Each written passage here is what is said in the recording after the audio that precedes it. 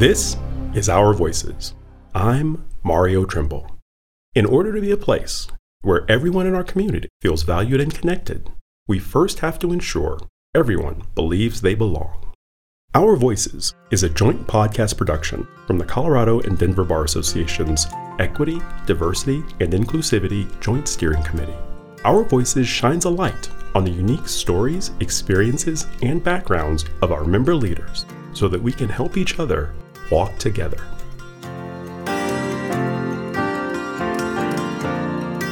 Sumi Lee is the head of Judicial Diversity Outreach for the Colorado Judicial Branch.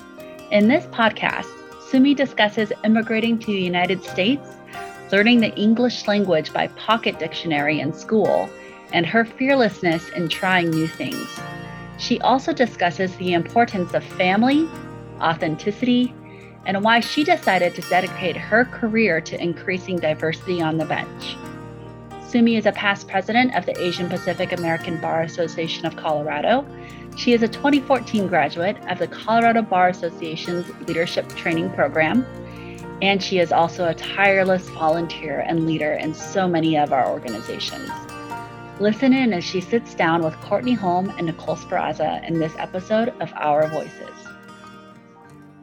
Hello, and thank you for joining us today for Our Voices. My name is Nicole Speraza. I am a family law and civil litigator in the Denver metro area, and with me I have a co-host, Courtney Holm. I'm Courtney Holm, and I'm an attorney and mediator at Courtney Holm & Associates, which is located in Edwards, Colorado, and I serve clients for criminal defense, civil litigation, mediation, and family law. And today we have with us in the studio Sumi Lee, who is the head of judicial outreach for the Colorado Judicial Branch. Sumi, thank you so much for taking time to join us today in the studio. Thanks for having me here. So the basic format of the podcast, as you know, is who you were, who you are, and who you will be. So I was excited in particular to talk with you today because I find that you have a very interesting story and upbringing. So can you tell us a little bit about growing up? Sure. So I was born in Seoul, South Korea, and I was actually a competitive swimmer when I was young, at a very young age. We're talking, before the age of 10, I was swimming very competitively. But when I was 11 years old, my family and I moved to Colorado Springs, where we had some extended family already. So my grandparents and family on my mom's side, they've been in Colorado since the late 1970s. So we already had some family members here. And so we moved. I was 11 years old, and within 2 weeks of arriving in the U.S., I started in elementary school. Did you know any English before you came to the States? No. In Korea, they try to teach basics of phonics just as an extracurricular option. So I had a little bit of that, but it was just, in the books. So I had never practiced speaking to anyone. I remember ordering Coke when the flight attendant asks you what you want to drink, because I think that was the only one that I knew, or like Coca-Cola or something like that. No, but I didn't know English at all. And so when I started fifth grade in school, that was I carried around a dictionary for the first 2 years of being in school.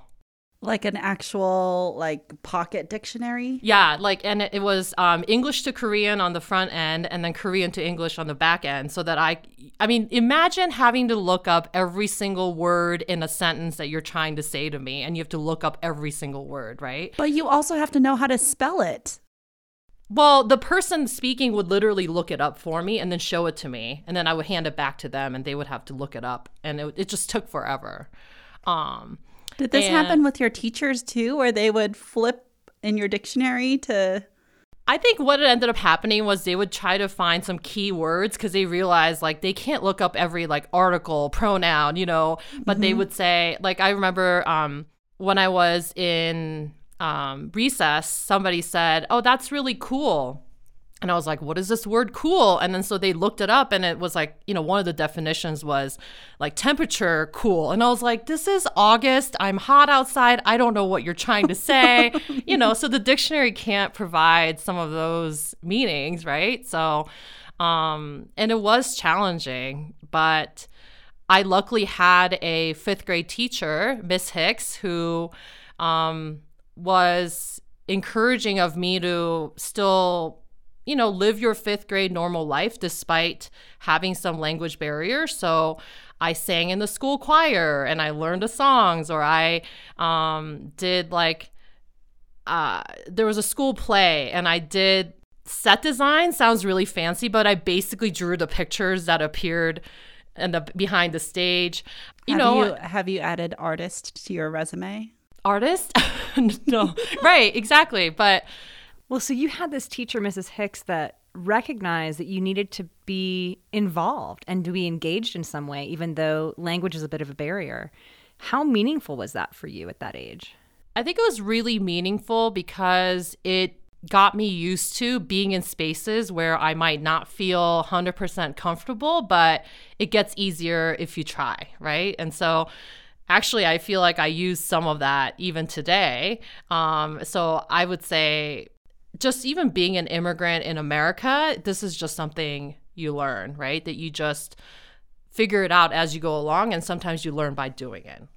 Did you have any other tutoring or any other kind of a program or a class that you took to get up to speed in English, or it was really just this dictionary plan?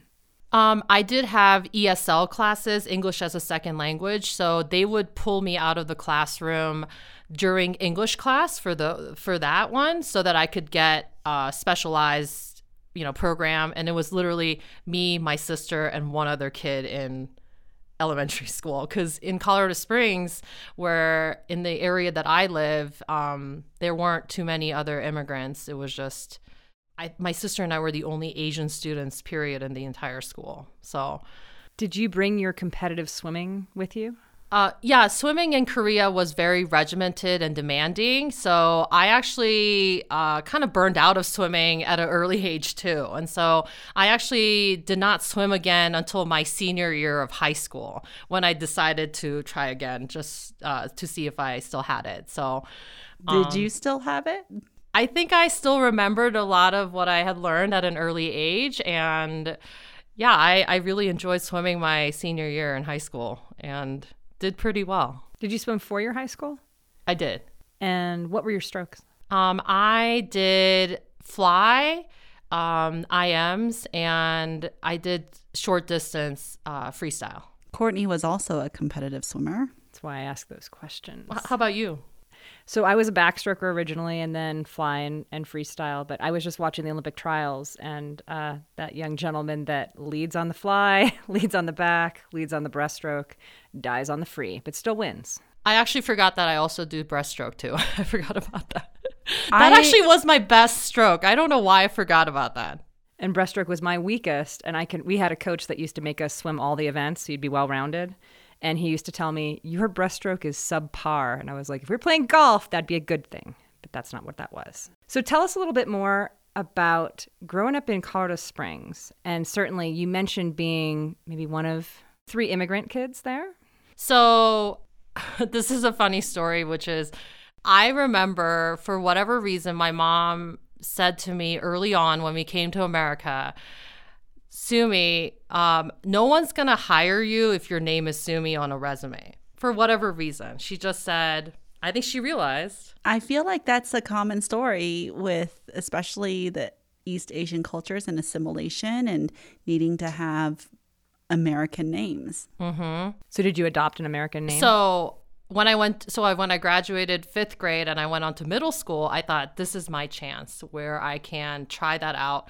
And my mom said, go by a different name. People do it all the time, but just do it early so that you can, people will get used to it. So when I was baptized in the Catholic Church, you choose a baptismal name, and my baptismal name was Angela. So I decided I was going to go by Angela in 6th grade. And of course, there were students that that knew me from elementary school that were like, wait, I thought your name was Sumi. And I was like, no, it's Angela. It's Angela now. But, on the first day of class, when the teacher asks you, if you have a different name you go by, raise your hand and say something. But I was super embarrassed to do that. So I did it in some classes and not the others. So in some classes, I was Sumi Lee, and the other classes, I was Angela Lee. So I have to tell you, my born name was actually Angela. No way. It was, because as a sign of respect, so my older sister was born in Seoul, and her born name was Chung. And my born name in the States was Angela, because it was respectful to name your kid in the country that they were born, or a name of the country that they were born. So my born name was Angela. And then when I was adopted when I was 10, my sister and I just decided to change our full names. But yeah, that's a really interesting story. And I remember my mom saying, well, you can also abbreviate it to Anne to be cute. And this is what I told Ann Lee, who's the current past president of APABA. I was like, if I ended up being Ann Lee, there would have been 3 Ann Lees on the board of APABA. That's and it true. would have been too much. So at one point, teachers realized that I was going by different names in different classrooms. So I remember one of them came to me and said, okay, you got to choose what name you want to go by. And Sumi is a special name because my grandfather named me. And I just thought, as much as I want to have a normal quote unquote American name, and I just want to be fit in just like anyone else, I just wanted to be named like Katie or like Jessica something, even though kids used to make fun of my name all the time, I just thought, I'm going to go by Sumi. So I think that's a powerful choice. And I think that is a big piece that has shaped you. And so let's talk a little bit about what made you go to law school. When I graduated from college, I just was one of those students that kind of fell late into choosing what I was going to do after college.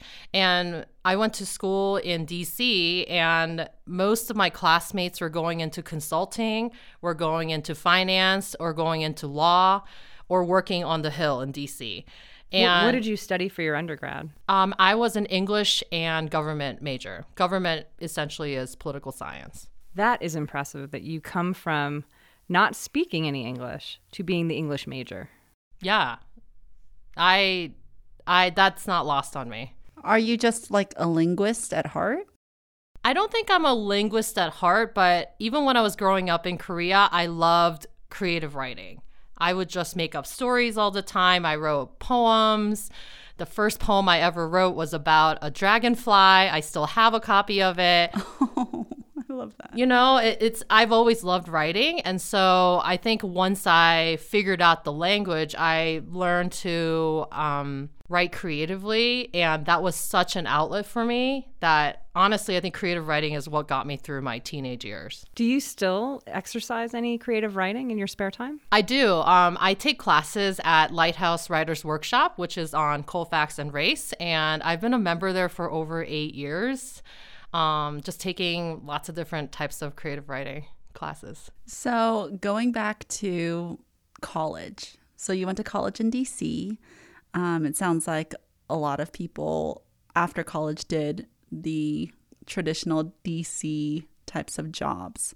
So what made you want to go to law school? Yeah, so at that time, I actually applied to work at a political PR firm. Talk about an interesting choice. And I think it was because I liked writing and I thought I could write persuasively. And you were going to be a spin doctor. I guess. I don't think I really even understood what the job entailed, except it was going to involve writing and it was going to, I was going to get to stay in DC, right? But I also was dating someone at the time who was going to law school, and we thought, let's go to law school together. It'll be great. Have you seen Felicity? It's like how it happens. It's like the dating game of law school. So we studied for the LSATs together, and we had this grand idea that we would go to law school together. And of course, I ended up at a law school in New York, and he stayed in DC, and we're not together. Which law school did you attend in New York? I went to New York Law School. Where is that? It's actually in Tribeca district of New York City. A lot of people confuse it for NYU, which I really appreciate because NYU is an excellent school, but it's a smaller independent law school in downtown New York. So you went from Seoul, South Korea, to Colorado Springs, to DC, to New York City. Those are a lot of pretty different cities when it comes to the community, I guess the perception of those cities. What was it that kind of drove you to move from Colorado Springs to DC and then to New York? Yeah, what I also didn't share is that I actually ended up transferring my sophomore year of high school to go to a boarding school in Connecticut. So I was already in the East Coast, and I went there when I was 16 years old. And again, that's only 5 years after moving to America, if you will. So lots of different changes, but I've always been very independent and kind of new experiences, here I come, let's figure it out kind of person. So I really took energy from that, and I loved just seeing different cities and being in the East Coast and meeting different people. And I've always wanted to live in New York once, and it seemed like such a lively, energetic city. And I just thought, okay, this is really cool. Maybe I'll go to law school here. And of course, the joke is that I spent most of my time at the library and not roaming the city. So you have this independent upbringing where you get to go to boarding school, and you get to have this freedom somewhat set on you and your own self-discipline guiding you. And then you get to go to these cool cities, New York and DC. How did you then end up in Colorado? So after I graduated from New York Law School, and let me preface it by saying I graduated in 2010, which we know was really at the height of the recession. Mm-hmm. And jobs were really hard to come by. My friends and I were applying for paralegal jobs and getting turned down because we had too much experience. I mean, that's how bad things were. And I don't have to tell you just how expensive it is to live in New York City and to try to make it. So by the time I took the New York bar exam, I kind of knew that I wanted to come back to Colorado because I just really couldn't afford to live in the city anymore. And so I thought, I'm going to go home to Colorado, figure out how to apply for jobs from there, maybe study for the Colorado bar, and then establish a community, and then maybe I can go back to the East Coast. It's really hard to establish yourself in a legal community, I feel, that you didn't go to law school in. So how did you bridge that gap when you moved back to Colorado and kind of immersing yourself into the legal community, getting a job, and kind of creating your own space here? Yeah, no, that's a good question. And when I was in law school, I always thought that I would go back to DC perhaps to work in policy. And I'm using air quotes around policy because I just thought that people who did policy were really cool, but I had no examples of anyone who did that. I didn't know anyone who went from law school to working in policy. And it was just an idea that I had, right? And so by the time I graduated, I thought, well, I'm not even sure where to start, I'm not sure what area of law I'm even interested in. But one of the classes that I really loved in law school was trust and estates. And I'd worked for a judge in Brooklyn who was the surrogates court judge, that's their version of probate court. So when I moved back to Colorado, I literally Googled Colorado probate something. I don't even know what happened, but I just Googled things and Denver probate court popped up. And I thought, okay, it seems that there's one court in Colorado that specializes in probate. Maybe I can work there. And I also met Allie Gerkman at the same time. She was one of the first people I met in the Colorado legal community. And I mean, what a person to meet as your first person. And she was working at CBA at the time. So she said, the trust and estate section has this thing called Super Thursday where they all get together once a month and network. You should go to that. And so I showed up there and I said, I think I want to do something related to probate. And I just started meeting attorneys. And one of them said, Denver Probate Court is looking for volunteers to help because they have such a backlog of cases. So they set me up with somebody who worked at the court, the now magistrate Beth Tomerlin, and I just started volunteering there at the same time that I was studying for the Colorado Bar. I'm hearing this thread of fearlessness and spontaneity from you. And adaptability. And adaptability, yes. I'm wondering if there's anything that you've thought of that you haven't tried. I'm not going to try skydiving. That's not something I'm interested in doing. Okay, you're missing out. That's super fun, but I'm not a height person. So, I mean, I would say even for me now, at any networking event where you don't know most people, it is super scary to walk into that room and to talk to someone. But what I've learned over the years is that people are people. People actually, other people might be feeling the same. And if you actually go up and say hi to someone, they're not going to say, oh, please go away. We don't want to talk to you, you know? So that's just something I've learned over time, but it's a feeling I still get from time to time, depending on the space that I walk into. But I just try to just take it one person at a time. So you sound like a very methodical person that is able to break bigger things into tinier things. Is that something that you have found has helped you in your career? That's interesting. I don't know if I see myself as such an organized person when I'm going through it.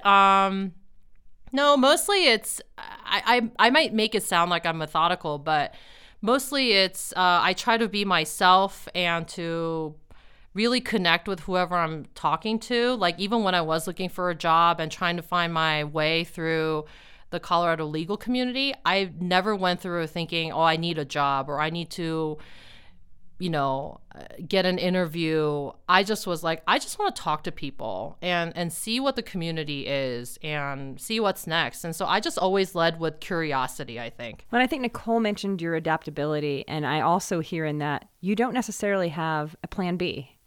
I'm going to go try this. I'm going to put my heart into it. If it works, great. If not, you're adaptable to whatever that path leads you to. And so it makes it very strong and powerful for where you go. Well, thank you. I mean, I'm also a, trusted estates attorney who decided to kind of do a 180 or seemingly so, and to now work in the DEI space, right? So that might be also something that people might look at and say, how does she do that? I actually get more questions about that now than anything else, probably. Well, then why do you do that?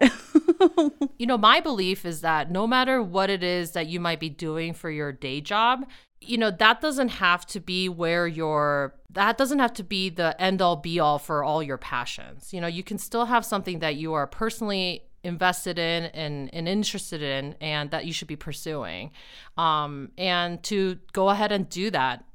And so I think even though the transition from trust and estates to what I'm doing now might seem very different, I'd been involved in these conversations throughout my career, whether it be through APABA, through CBA, through Cobalt, different conversations I think have led me to that. And I always saw every volunteer or committee or board involvement as a way to learn and to gain experience, even though it might be extracurricular. You mentioned approaching things with curiosity. And I think that's an interesting approach that probably isn't as commonplace as it should be. And my question to you is does that help in not getting overwhelmed by certain situations or by new situations? Yeah. I mean, when I'm going through it, it's very overwhelming. I'm not going to say the past year has been really easy or that I haven't had moments where I've struggled or thought, oh my gosh, I need some help in this area. But ultimately, I think I'm curious about people and people's stories. That's why I really love this podcast and why I want to be involved and why I essentially dove in and said, hey, I want to help, right? No one came to me and said, you should do this. I just was like, I raised my hand, right? Because it's really important to me. It goes to what I really believe in, which is everyone has a story. And ultimately, with every person I meet, I try to lead with that. Before I want to know what your job title is, Nicole, I want to know who you are. What was your upbringing like? Tell me about your family. That's what I I'm curious about in general as a person. And I feel like that's also how you make so many authentic relationships with people as well. I know that you and I both get asked a lot of times, especially through the Asian bar and mentorship, like how do you network? How do you approach networking? And I feel like that is one commonality that you and I have as well, is that we're just generally interested in people. There are some people who go to networking events with a hit list of people that they want to talk to who are partners of law firms, and these are the people that I need to meet. And I've never approached networking in that way. And it sounds like you never did either. Right. And I think networking gets a bad rep because it seems like this, theater that you have to put on, or this different persona. But at the end of the day, people can sense when you are not being authentic. And people, whether it be work relationships or professional relationships, people want to know who you are at the end of the day. So being authentic is probably one of the most important things to me that I keep doing. And I have to keep that in check to say, am I being authentic, or am I doing this for the right reasons? That's something I try to keep myself in check. And this kind of segues into another question that I have with you. In being an immigrant in a new country, when you're talking about being authentic in your life, especially during that transition, have you dealt with some imposter syndrome, or, how difficult was it to find your authenticity, especially being an immigrant in another country? Absolutely. And, as recent as the last couple of years, it has been not safe in some places to say you're an immigrant, right? There have been times where I have questioned whether I belong in this country. The interesting thing about immigrants that particularly I think come over to the States when they are younger and they develop their sense of self perhaps here, I think is that when we go back to our home countries, we actually don't feel a sense of belonging that you think we do, because we have been in America for a long time. So you have this challenge of not feeling like you belong in your home country or in your new country that you reside in. And so some of the imposter syndrome that I have felt was around, well, I say that I'm Asian American, but do I really feel a sense of belonging here in this country? Well, and I think that speaks volumes that you have this feeling of a woman with no country, right? And so when you say you don't feel welcomed, what are the things that you do to deal with that kind of a feeling? For me, it's been really important to connect with others who are in similar situations. I remember, so Nicole will appreciate this story. I got asked by, I think, Byung-Suk Seo and Chung Lei to go to the National Asian Pacific American Bar Association. The convention? The convention. Right? It's a gathering of 1,600 Asian American attorneys in one city for a long weekend.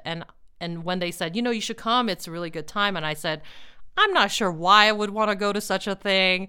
That's a lot of people, just a lot of people. That's a lot of attorneys. That's a lot of attorneys. And I said, I'm really happy being involved with the APABA at the local level. I don't think I need to go to that.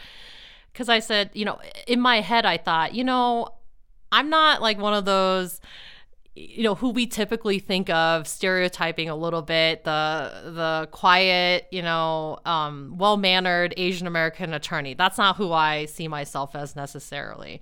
So I just was like, I'm not sure what to expect. But I went thinking this way, that I was a little bit skeptical, and I literally found 1,600 other people who feel exactly the same way. Yep.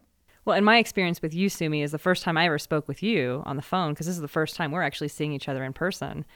I think we talked for a really long time, and we immediately got to know each other very quickly. You are not shy. You're very open. You're very relatable. And I don't know, we had all kinds of things to chat about.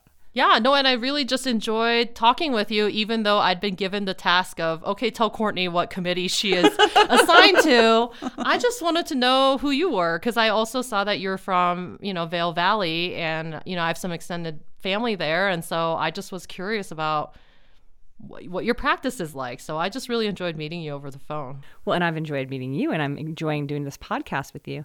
But your love of getting to know people and getting to know what makes them tick or what they're about, it's on this higher level. And I think you bring that into your job that you currently have. Tell us a little bit about how you utilize that to get the job done. No, absolutely. I think a critical part of my job isn't just to work on maybe the policy issues. And that's so funny that we were talking about kind of coming full circle with policy. Policy and making change at that level is very important. But what's also very important is for me to make sure that I am connecting with people who are on the ground trying to either enter the legal profession from a diverse community or a diverse attorney that's trying to apply to be a judge on the bench. It's very important for me to connect with people one-on-one. So a big part of my job is I want to talk to diverse judges that were recently appointed to learn about what their experience is, because that tells me what is working, what are some of the challenges, what are the barriers that I can work on. And I can only guess what that is from where I stand, and I can read a host of scholarly articles and books on it. But what really helps me is talking to people who are in those communities that I'm trying to connect with. So let's talk a little bit about what that role is. When you say trying to help someone access the bench, let's talk a little bit about what that process is and how you assist. Yeah, so part of my job is focused on education and outreach efforts regarding the pathway to the bench. So I've been hosting a series of lunchtime discussions that dive into some aspect of the application process to become a judge, and to just educate the public about how do you become a judge. Most people don't know that there's a judicial nominating commission and how they can get involved. And a part of my job is to build that longer term pipeline for more diverse attorneys to find success in the legal profession and to connect with law students and to figure out what the role of the judiciary is in doing that. And your job includes all of Colorado, right? Not just the Denver metro area. Yes. And it's been very challenging to connect with people one-on-one over Zoom versus going out on the field, which what I was hoping to do. I started this job at the end of March. And so March of last year. March of 2020. March of 2020. So it's a great time to start a job. It's definitely challenging. And to your point, I am much better connecting with people in person and face-to-face than over Zoom. I think it's one thing if you know the person already, you already have a relationship with them and to connect, but to call up somebody that don't know me from anyone in different part of the state and say, can you get on Zoom with me? It can be very scary to do, but I've tried to, again, make that human connection more than what am I asking of that person. And so what's been great is that I've been able to build some relationships in all different parts of the state. And now I'm very excited to go meet them in person. I've made some really good connections in the San Luis Valley, some in the Montrose area, Fort Collins, even Arapahoe and Adams, which I've not been able to visit with some of the newer judges in those counties. Now I can do in person. So I'm very excited about that. How much travel will become a part of your job now that we're reopening? I think travel will be a significant part of it. I always envisioned this position as not being somebody who's going to be in the office 40 hours a week typing on my computer, but more of a hybrid between some time in the office and going to meetings, but also a significant amount being out on the field. And when you say being out of the office too, I know that you also meet with quite a few legislators. What role does that play in your job? So my position was funded by a bill that was passed through the Colorado legislature at the end of 2019. And it was part of the bill that also increased the number of judges in Colorado. So there are members of the Senate and House Judiciary in the Colorado House and Senate that are certainly interested and wanting to get an update from me every year on what I've been working on, what are some of the successes. And talking to legislators is not something I'm used to doing. And again, can be very scary at times. But I try to think about, okay, what information are they looking for? I've also had to learn how to talk in a very condensed manner because legislators don't have a lot of time to just chat. And I love to just chat and get to know somebody, but legislators just don't have that kind of time. So that's just something I've had to get used to. So you just have to get right to the point. How many judges are there in Colorado that you work with? There are approximately 357 district court and county court judges throughout the state. Sometimes that number changes depending on the number of vacancies. So when I heard you talking about meeting with different legislators and kind of having to restructure the way that you talk and kind of cutting out the small talk, I feel like this adaptability that we've talked about before maybe has started because when you came to the U.S. as a young child, you kind of had to pick up on a lot of physical or social cues in order to kind of understand what was going on, in addition, just by way because the dictionary wasn't that quick of a process of translating. So do you think that skill that you have kind of manifested early on because of immigrating to the U.S. and kind of being able to help you and facilitate in becoming a good conversationalist and somebody who's able to kind of connect with people quicker than maybe the average person can? By the way, I'm so flattered that you think that I'm a good conversationalist and that I come across authentically because, again, that's something that's so important to me. And so it just brings me joy to hear you say that.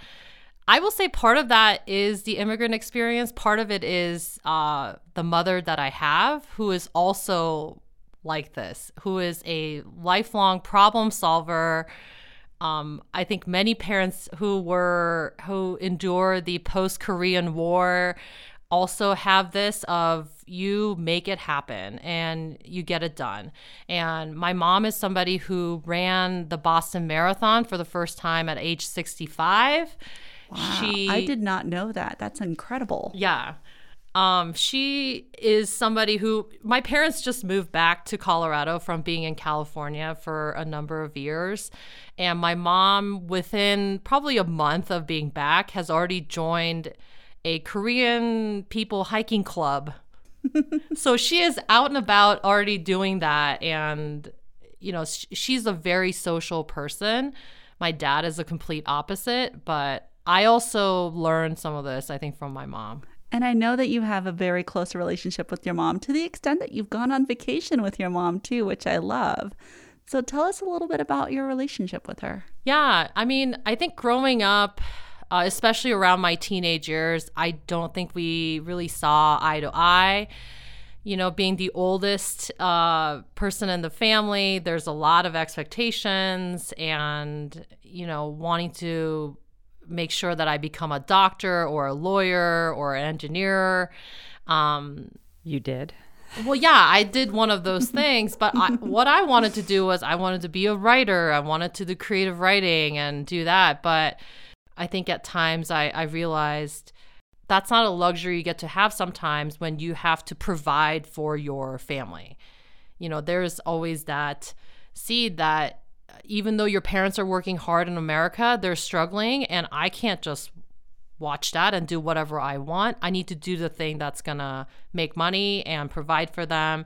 So I think I felt a lot of that pressure early on in my life, and that strained our relationship at times because of that, even though she was supportive and was trying to do the best she can. So when I became an attorney and when I could afford to travel, which is what I've always wanted to do, I used that as an opportunity to build a better relationship with my mom. So we went to Spain together, just the two of us. My sister was pregnant at the time, was kind of resentful for just us going, but it was actually really nice. And we went to Madrid and Barcelona, and it was a country that neither of us had been to, and we could just be in a space together. And so it's not an annual thing or anything, but I try to take opportunities like that too. I took my mom to New York City once. It was her first time in the city, and my sister is still a little resentful that she wasn't invited to come. Well, it's interesting traveling with moms. And I took my mom through Europe after law school. And of course, we came back on September 11th, so we got diverted 4 more days to Gander, Newfoundland. But I want to pick up on something that you talked about a little bit back there. You were talking about the need for being able to provide and the choices that you have to make with law school or different jobs you're taking. Did you ever have a job or a clerkship or anything where you thought, I really want to do this, but it's not going to really pay the bills? What do I have to weigh here? Yeah, that's the realities of a law school education, unfortunately. And that's something I've personally experienced and also think about a lot when I think about trying to diversify the clerkships too in Colorado Judicial. I want to just make sure that we are creating that pipeline early on and making sure that diverse students are also finding success in working closely with judges. But it is not a well-paying position. I think when I was a clerk, it was paying about $45,000 a year, which coming out of law school, it's once you pay your student loans, and your rent, you really don't have much after that. So when I was clerking actually at the Denver Probate Court, I worked at Cherry Creek Mall in a retail store. And I actually worked with 2 other law clerks and a judicial assistant in the same store. So it was like the evening shift at this one store in Cherry Creek Mall was essentially lawyers. The happening spot. And I actually remember even helping attorneys like pick out a suit and feeling kind of like a loser, to be honest. Like, what am I doing here? This is not what I pictured the legal profession to be. This is not what you picture being an attorney to be. And, in some ways, like feeling sorry for myself. But I really now looking back, treasure that because, again, it goes to show you that I try to make it work from wherever I am. And, it's part of my story. So let's talk a little bit about who you think you're going to be. What do you think you'd like to accomplish? So even though the initial focus of my job certainly is on increasing the number of diverse judges on our Colorado bench, what's becoming increasingly important in my job is making sure that we have the inclusion and equity piece built in as well. So I'm really working closely with the Judicial Wellbeing Committee that Justice Marquez chairs that really tries to make sure that our diverse judicial officers are set up to succeed once they take the bench. It's just as important to me that, that the great attorneys that we're asking to serve as judges feel like they can be who they are and find authenticity and find support once they take the bench. Otherwise, I'm just bringing in great people and then there isn't a system to support them. So that part is something I am looking to build. Well, thank you, Sumi, for joining us today. Thank you for being a part of this podcast. We are so excited to have you on the team too. And thank you for everything that you do for our community and for the bench. It's extremely important and overdue. Well, thank you so much for having me here. I feel like this is kind of an audition to see if I would make the cut to host. Well, we didn't tell you that at the beginning, but... Well, and I just want to say, Sumi, meeting you in person, you are so warm and inviting. All those people that you get to go see throughout Colorado really have something in store for them. You're very kind. And it was really nice meeting you. And thank you for creating this space. I think it's really important to provide spaces where attorneys can tell their real story beyond their resumes. So there you go. Thank you, Sumi. We appreciate it. Thanks. Thank you.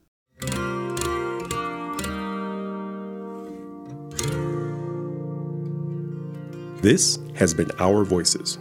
For more information on today's guest, or to get involved, please check out the CBA podcast page at cobar.org/podcast. That's cobar.org/podcast.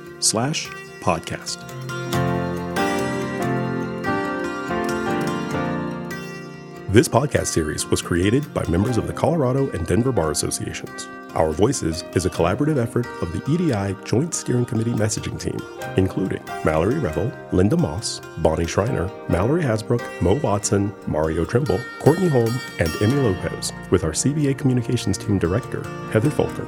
Our recording engineer is Rick Ponteleone of Lionsbridge Recording. Our producer and editor is Courtney Holm, with theme and introduction by Mario Trimble. This podcast is made possible because of the support of the Colorado and Denver Bar Associations. On behalf of all of us, thanks for listening to Our Voices.